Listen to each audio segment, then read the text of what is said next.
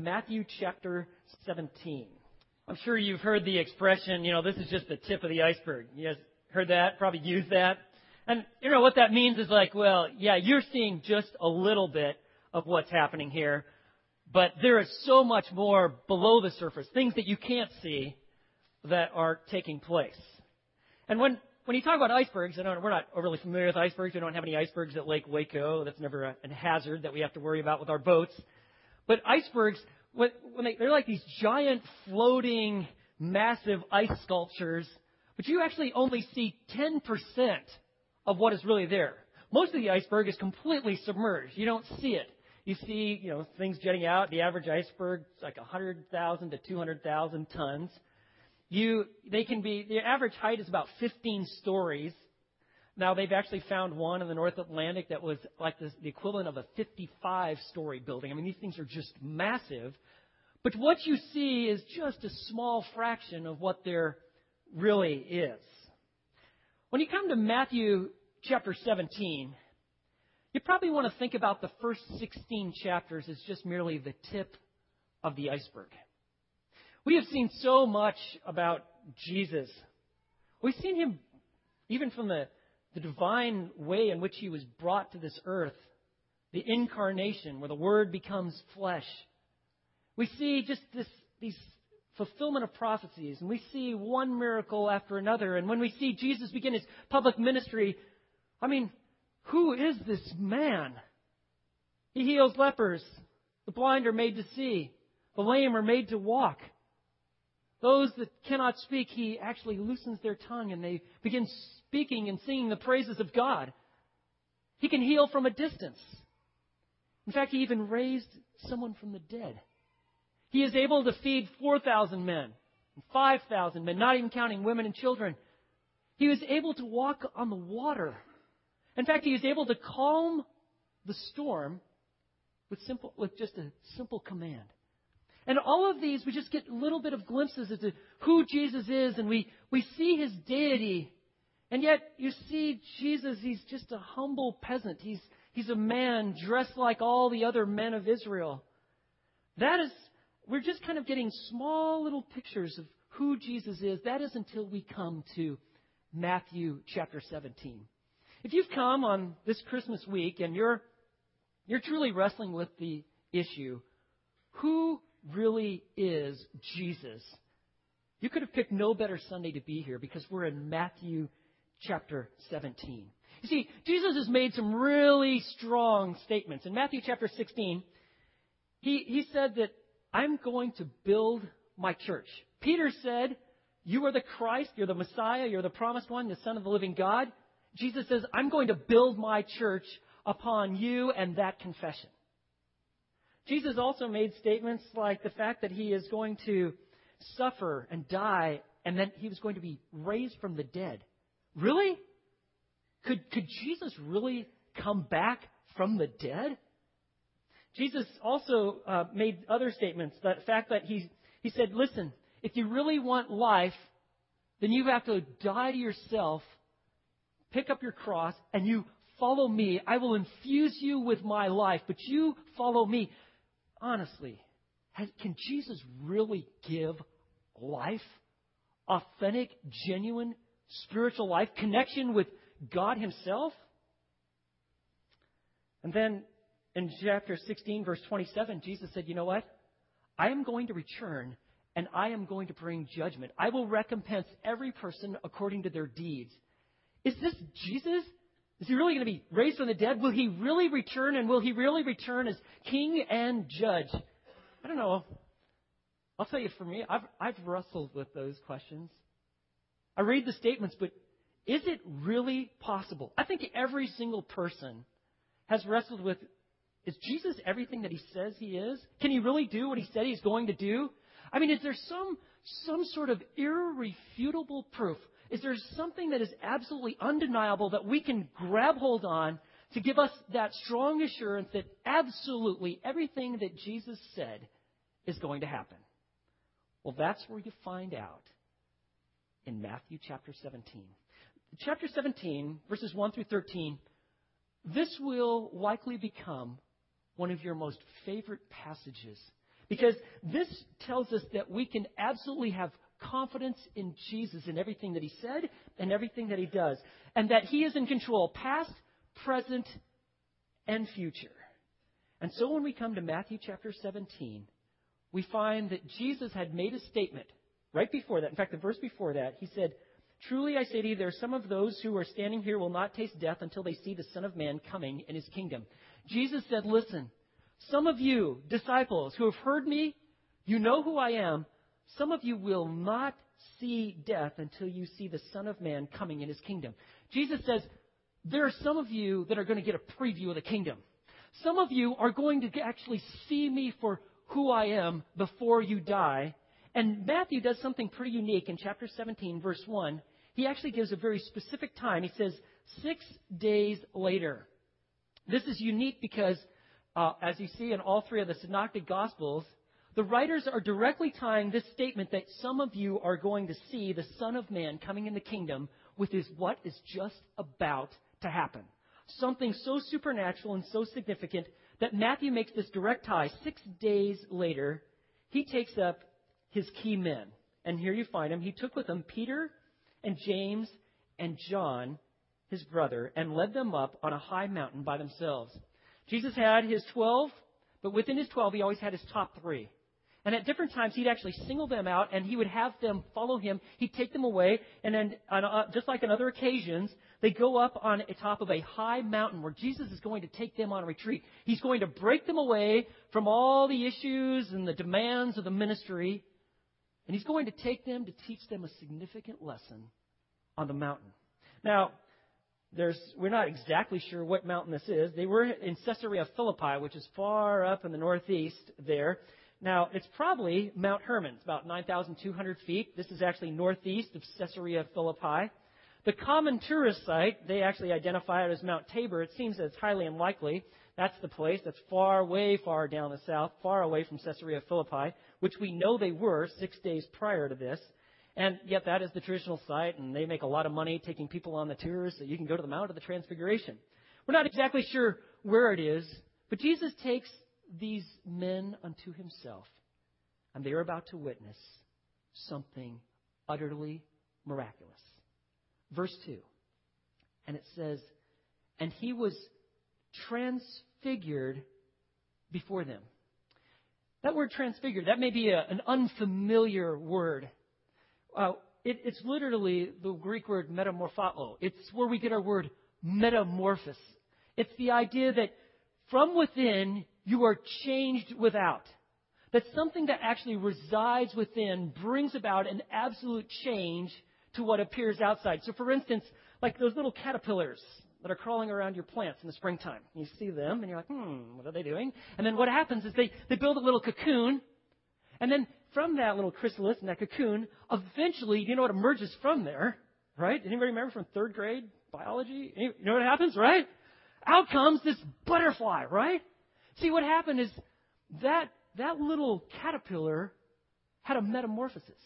And it changed from within, and it expresses itself, and it actually becomes this butterfly that flies around. It's absolutely radiant, it's beautiful, it's full of life. That is what takes place here. He was transfigured before them. And look at verse 2. And his face, it shone like the sun, and his garments became as white as light. Jesus isn't radiating light and glory. It's not like light is shining upon him and he's reflecting it. Jesus, it's coming from within. Who he is, his absolute essence, his nature, and his deity are now being physically manifested as they're being expressed from within. That is why his face is glowing. That is why his garments become as white as light. He's literally manifesting who he is. It is a blazing effulgence of God. And these men, Luke actually, when he records this in chapter 9, said initially they were sleeping. Perhaps it was at night where even this brightness would be all the more shining. And so his garments, they become white as light. You remember the Shekinah glory that would follow Israel, would be with Israel and actually would lead them? Or when God makes an appearance like on Mount Sinai, there is this blazing bright light. It's because it's the personal presence of God himself. And God is manifesting himself because Jesus is God, and he is literally radiating from within who he really is. His garments are shining. They're as white as light, speaking of supreme glory and purity and holiness. And then, notice this in verse 3. And behold, Moses and Elijah appeared to them, talking with them. Now, these Peter, James, and John, when they're coming out of their sleep, they're taking this in. They would literally be blinded by what they're seeing, and then they see these two men. You see Moses and Elijah. They are actually standing and they are conversing with Christ, who is unlike he had ever been before with them. He's radiating this light. It's immense. It's blinding. Now, some people ask the question like, well, how in the world did they know that it was Moses and Elijah? I mean, were they wearing name tags? Hello, my name is Moses. Or did they have it embroidered on the robe they're wearing? I mean, well, I'll tell you my best answer to that. They were conversing and they were talking. Actually, Luke records what they were even talking about. And it's very likely they would have used their names, Moses and Elijah. And so they're listening because this is going to be an extremely significant event for Peter, James, and John.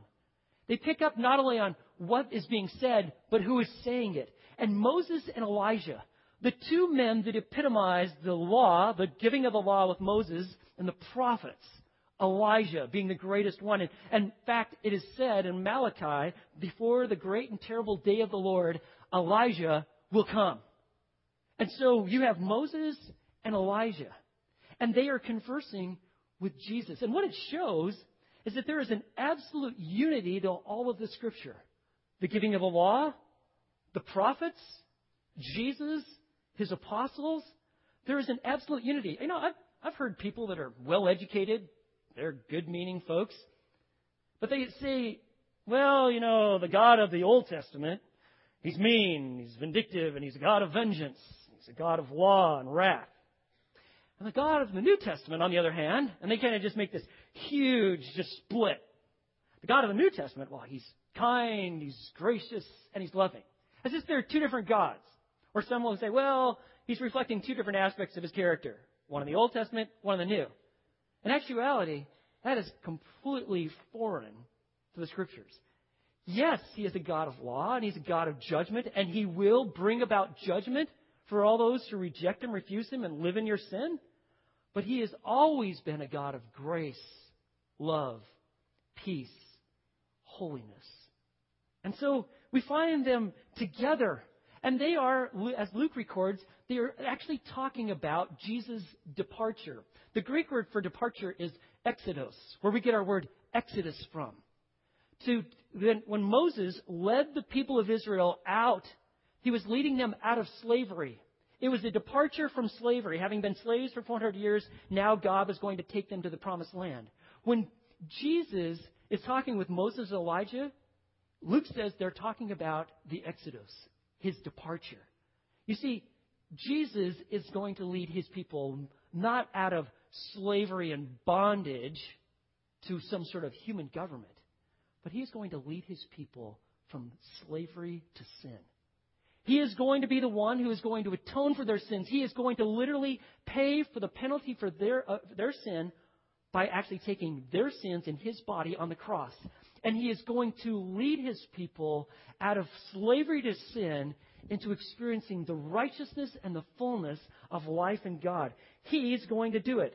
That is what they're talking about. And that is why Jesus came. He didn't come to be a good religious teacher and to model what good Christian ethics should look like.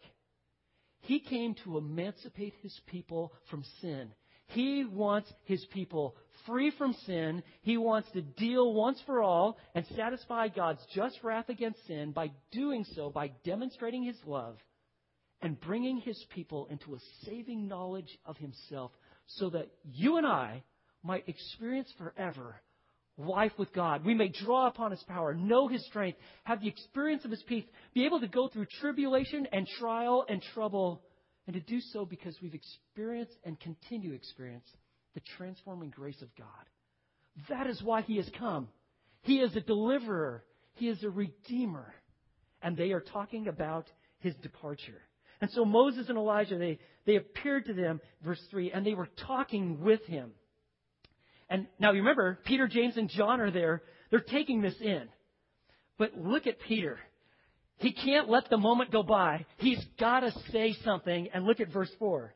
Peter said to Jesus, if there was ever a moment like, you should be quiet now. You know, I'm like working on that with my kids. Like, this is a good time to be quiet. You know, but no, they got to say something. Well, this would have been a super time for Peter just like, and just take it in. But no. Peter said to Jesus, I mean, he's waiting with light, and he's going to speak. I don't know what he's thinking. And he says, Lord, it is good for us to be here. Aren't you glad we're here? It's like, it is so good for us to be here.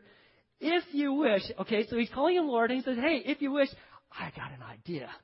I think I can capture this moment. Let me step in and offer a little hospitality. He says, if you wish, I will make 3 tabernacles. This is kind of like a sacred little shelter. And I'll make 3 tabernacles here. The Jews did this every year. They'd make these tabernacles. It celebrated their wandering. When they were wandering in the desert, they made these like little lean-tos. They stayed in them. Well, they actually celebrated this every single year where they'd actually sleep and live in these little lean-tos to remember that God had delivered them from the bondage of Egypt. They led them through the desert. And so they would do this. And he sees Moses and Elijah. Peter's probably thinking, the kingdom has come. Look at Jesus is just radiating. Can't even hardly look at him, but I'm still going to try to talk to him. And so I know let me make 3 tabernacles, 3 of these little lean-to shelters, 1 for each of you, 1 for you, and 1 for Moses, and 1 for Elijah. You see, when Luke actually records this, he says that Moses and Elijah were actually starting to depart. They were actually leaving. They're walking away. Peter sees this, and he's like, I don't want you guys to go. I want to live like this forever. At least let me make a little place for you guys to stay. And then, in the midst of all this excitement, and Peter's starting to speak, God then just suddenly breaks in. And notice this, verse 5. While he was still speaking. Can't you see it? Maybe Peter was totally on the ground, but he gets up and he's like, hey, wait, before Jesus, if it's all right with you, I'd like to make some shelters right now. And then all of a sudden, verse 5, while he was still speaking, a bright cloud overshadowed them. Here you have the presence of the Father, and he's just descending. It's just right on top of this mountain. This bright cloud overshadowed them. And behold, a voice out of the cloud said, this is my beloved Son, with whom I am well pleased. Listen to him.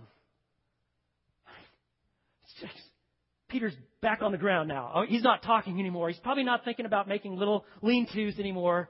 He's now the voice of the Father himself. God the Father had actually spoken before. Remember at the baptism of Jesus? He said almost the exact same thing. He said, this is my beloved Son. Do you really want to know who Jesus is? He is my dearly loved Son. When God the Father speaks of Jesus being God the Son, that is not putting him at a lower position. It is actually to speak that he is of the same essence and nature. There is a plurality within the Trinity. There's God the Father, God the Son, and God the Holy Spirit. And so when the Father calls him my Son, he's literally saying, this is one with me. He is one in essence. He is distinct in personality. And I want you to know this. I dearly love him. Sometimes when we're trying to wrestle with who is God and what is he really like, as much as we'd like to see the personal side, we have trouble kind of putting our mind around as to how loving and gracious and relational really is God. Especially if we've had earthly fathers that were less than perfect, like we all have. And we can't really grasp how personable and how loving God is. Well, if you ever want to understand what that is, here's just a little window. He says, this is my beloved Son, my dearly loved Son. He's everything to me. I love him. He is fulfilling and accomplishing my will. And he says this. This is my Son, my dearly beloved Son. I want you to listen to him. When we hear the word listen, we have the idea that we attended the lecture. And if we were awake like 20% of the time, we're going to count it as good. I listened. When we talk to our children, we're speaking but they, and like, did you hear me? They heard the words, but they didn't respond. The Greek word listen has the absolute idea that not only you heard and comprehended, but you actually obeyed. In fact, you never heard something unless you actually did what you were told. If you literally heard, you would obey. And so when the Father says, listen to Him, what He's saying is, not only hear Him, not only understand Him, but obey Him. If He says that He is going to have to be killed and rejected, believe Him. If He says He's going to rise from the dead 3 days after He's been killed, believe Him. If He tells you to take up your cross, deny yourself, and follow Him, He says, obey Him. This is my Son. He is the Word made flesh. He is the incarnation of God. And He says, believe my Son. Listen to Him. Now, they were absolutely terrified at this point. That you could just see them. I mean, they're just down, face down. They're not thinking about building anything. Peter's like, I'm never going to speak again. He's got his face in the ground. I don't want to say anything. They hear this voice, this huge bright cloud. And they hear the Father saying, this is my beloved Son. Listen to Him. And then, verse 6, when the disciples heard this, they fell face down to the ground. They were terrified. And then, verse 7, Jesus came to them and touched them and said, get up and do not be afraid. Whoa. So here they are. They're face down on the ground. They're literally terrified. I mean, they're having an experience where they feel like they're just being literally undone. They've lost all bodily control at this point because they're literally in total fear. And then the next thing they hear the words of Jesus, and He's saying, do not be afraid. He says, get up, do not be afraid. And do you see this? Do you see what the text says? He touched them. The first thing Jesus does after this magnificent display of who He really is He touches His men. It is so interesting as we've gone through the gospel how Jesus touches. He touches the person that's sick. He touches the leper, the untouchable. He touches His men to communicate His love. He says, I want you to know that I am for you and you are with me. I am your God, but I am God in the flesh. And He touches them. It's just absolutely amazing. You see, when Jesus, He's no longer just glowing and radiating from within. When Jesus comes back, and He promised to come back, and the Bible speaks very clearly that all the world will know Him. They'll see Him as King of Kings and Lord of Lords. You ever wonder how in the world they'll know that? Because when He comes back, He is going to look just like He displayed Himself in the Transfiguration.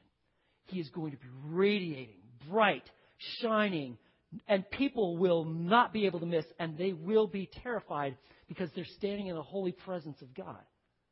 But now it's like that scene is over.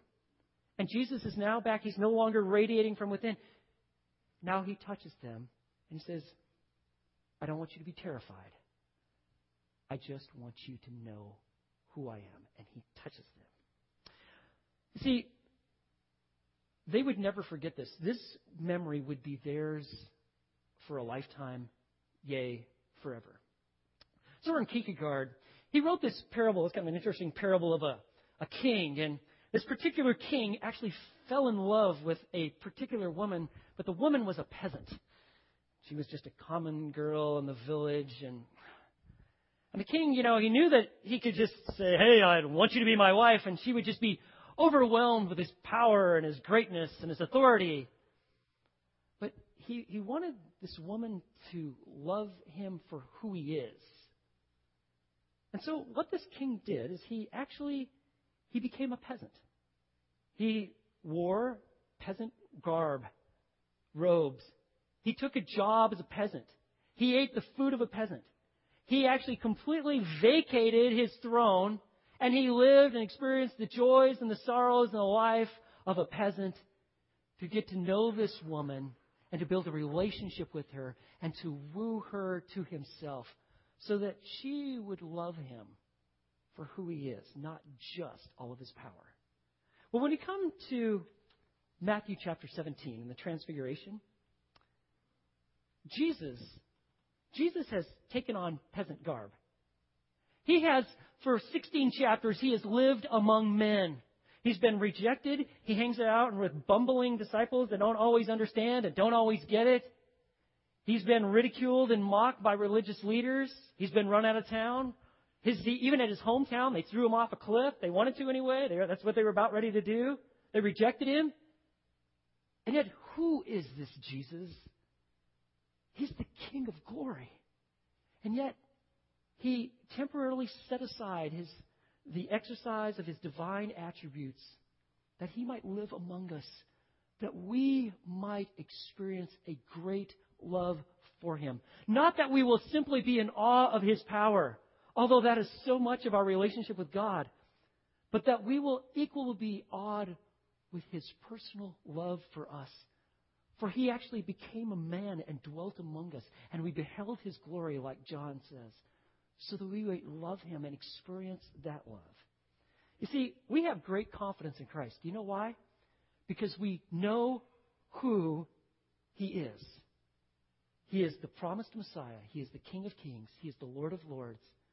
And we have a glimpse of his glory. But let me tell you something else that gives us great confidence in Christ. And that is, we know how much he is in control. Well, look at this. See, in verse 8, after lifting up their eyes, they saw no one except Jesus himself alone.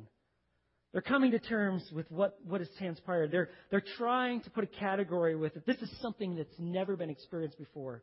And verse 9, as they were coming down from the mountain, Jesus commanded them, saying, and you wouldn't expect this. He says actually the opposite of probably what you're expecting. Tell the vision to no one until the Son of Man has risen from the dead. You would think he would say, all right, you not only declared I was the Christ, the Messiah in chapter 16, you nailed that one. I showed you who I am. All right, go tell everybody, because that will draw them to myself.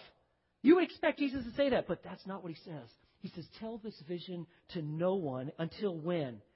Until the Son of Man has risen from the dead. Again, he underscores and emphasizes, I'm going to rise from the dead. I don't want you to speak of this until that event. Why would he say that? Well, we know that the common messianic vision for what the people had in terms of who the Messiah is that he was going to be a conquering military deliverer. He was going to emancipate the people. He was going to break the yoke of Rome. He's going to run them off. And then he was going to reign because he's the king of David, king in the line of David. And life was going to once again be great in Israel. They wanted a conqueror. And Jesus knew that if his men came ripping off that mountain and started saying, listen, we have seen who this is, that the people themselves would force the issue. Because the people, they weren't interested in a suffering Messiah. They didn't seem to comprehend that he was the same Messiah of Isaiah 53, the one who's going to bear their sins in his body. They didn't get that. They got the part about the military victor part, the king, the coming king, the eternal king. And yes, he is. And when he comes back, he is going to absolutely reign. But Jesus came with a mission of dying for and redeeming his people. He has to go to the cross. He has to fulfill all of Scripture. He has to completely satisfy God's justice and at the same time manifest God's love. And that's why Jesus says, I don't want you to even speak of this, not even to the other groups in the part of the 12, until after the resurrection. And his disciples, they was like, well, Jesus, why then do the scribes say that Elijah must come first? You see what's happening here? Jesus is showing how much he is in control. He's telling them, I'm going to rise from the dead. I've told you this before. I'm going to rise from the dead. And now they're saying, but wait, the scribes say that Elijah must come first. And that's exactly what the scribes did. They kept emphasizing, just like Malachi says, that Elijah is going to come before the great and terrible day of the Lord. Now, the scribes also really embellished this. I mean, Elijah was going to do a lot of things. If not for even the world, certainly in Israel, he was going to make holiness out of chaos. He was going to get everything in line, and he was going to do all sorts of miraculous works. And so the scribes talked about this. And so remember when Jesus says, "Who do people say that I am?" Remember they said, "Well, a lot of people are saying that you're Elijah." Why would they say that? Because they fully expected Elijah to come, and when Elijah came, he's going to do all these miracles, and so that's why they thought that Jesus, well, you must be Elijah then. That's who you are. Well, they're trying to piece this together. Hey, we've seen who you are. You confirmed that, yes, you're the Christ. You showed us. Now, why then do the scribes say that Elijah must come first? Well, Jesus says, verse 11, "And he answered and said, Elijah is coming, and he will restore all things. But I say to you that Elijah already came, and they did not recognize him." You see, Jesus says, Elijah, he already came, and they did not recognize him. You could just see Peter, James, and John going, "Wait, okay." And he says, "But did to him whatever they wish. So also the Son of Man is going to suffer at their hands." They're listening. They're putting together. And this isn't the first time that Jesus actually spoke. Remember in Matthew chapter 11? When John the Baptist actually, while he was in prison, waiting to get his head cut off and separated from his body, he sent his disciples to ask if you, Jesus, are the Messiah. And Jesus had already told them that John the Baptist had fulfilled the role of Elijah, the prophet. And so they're listening to what he had to say. And then verse 13, "Then the disciples finally understood," which is a key word in Matthew, "that he had spoken to them about John the Baptist." Do you remember that when John the Baptist, right before he was born, there was a vision and an angel proclaimed to Zechariah, John the Baptist's dad, and said that you're going to have a son, and he is going to come in the spirit and the power of Elijah. Luke chapter 1, verse 17. He is the one who's going to be the forerunner for the Messiah. He is going to come in the spirit and the power. He is going to fulfill the role of Elijah. And that is what Jesus is saying. Elijah did come. Elijah isn't going to be resuscitated, or he's not going to be reincarnated. He is going to actually have his role fulfilled in someone who will dress like Elijah, who's going to have a message of calling for repentance and paving the way for Messiah. And he indeed is John the Baptist. And that is what Jesus is saying. Yes, the scribes do say that, and that is accurate. But you need to know this. Elijah has already come. And they did to him whatever they wanted to do. What did they do? Well, the Jewish leadership, they rejected him. Herod, he didn't like some of the statements that John the Baptist had to say about him marrying his wife, who happened to be his brother's wife. He didn't have a problem with that, but John the Baptist did. But when John the Baptist said, "What you did is evil in the sight of God," well, that made him upset, and it really made Herodias upset. And eventually, when she had her opportunity, remember that little wicked dance she had her daughter do for her husband? Remember that? "I'll give you whatever you want, even up to half the kingdom." "Hey, Mama, what should I get?" "You go get the head of John the Baptist." And so John loses his life. They did to him whatever they wanted to do, just like they're going to do with Messiah. But now the disciples are starting to understand just how in control Jesus is. He's fulfilling every detail of prophecy, and he wants them to understand it completely. You see what's going on here, friends? Jesus is displaying who he really is. He's giving us a glimpse of his glory. This is so important to Peter, James, and John. You know who the first apostle is who's going to die as a martyr because of his belief in Christ? He will absolutely not deny that Jesus is the living Son of God. You know who it is? It's James. And then, do you know who's going to be the last guy, the last apostle to die? He will actually be in exile on a rock island called Patmos. You know who it is? John. He will write the final book. He will write the book of Revelation that speaks of Jesus coming in his splendor. And then there is Peter. Peter even writes about this in 2 Peter chapter 1 about this same event where we saw and beheld the glory of Jesus. And he says, we have the prophetic word made more sure because we have seen who he is. We absolutely believe. And Peter himself would die he'd actually be crucified upside down. Why? Because he has a glimpse of the glory of Jesus. You see, he's fulfilling his plan completely, not missing a single detail. He is the living Son of God. He is the Messiah. And he's in full control of the details of our world and our life. Past, present, future. There is a legend of an Indian chief. He had these 3 sons, and the chief recognized that he was soon to die. He'd gotten up there in age, and he wanted to pass on the mantle of leadership to one of his sons, and wasn't sure which one should be the chief. And so he brought his 3 boys together, and he said, listen, you know that insurmountable mountain that is in our land? I want you to go, and I want you to climb as high as you can get, and then I want you to report back to me. So the 3 boys went off separately, and they started to try to climb this massive mountain. They're climbing. This one son gets all the way up to where the tree line is. You know where the tree line is on a mountain? Where it is too cold and there's not enough precipitation to keep those trees alive, and it just dies off, and then they have just kind of rock jetting out. Well, this one son, he gets all the way up to the tree line. He takes a pine cone from there, and he comes back down. And then he comes to his dad, and he presents to him this pine cone. He says, Father, I have climbed that insurmountable mountain, and I've gone all the way up to the tree line, up to where the rocks are, and I've brought you this pine cone. Second son, he eventually makes his way back down the mountain. He'd actually gotten past the tree line. He went all the way up to where the eagles made their nests and raised their young. And so he brings back a feather from one of these eagle nests. And he goes, Father, I have climbed the insurmountable mountain. I have made it past the tree line.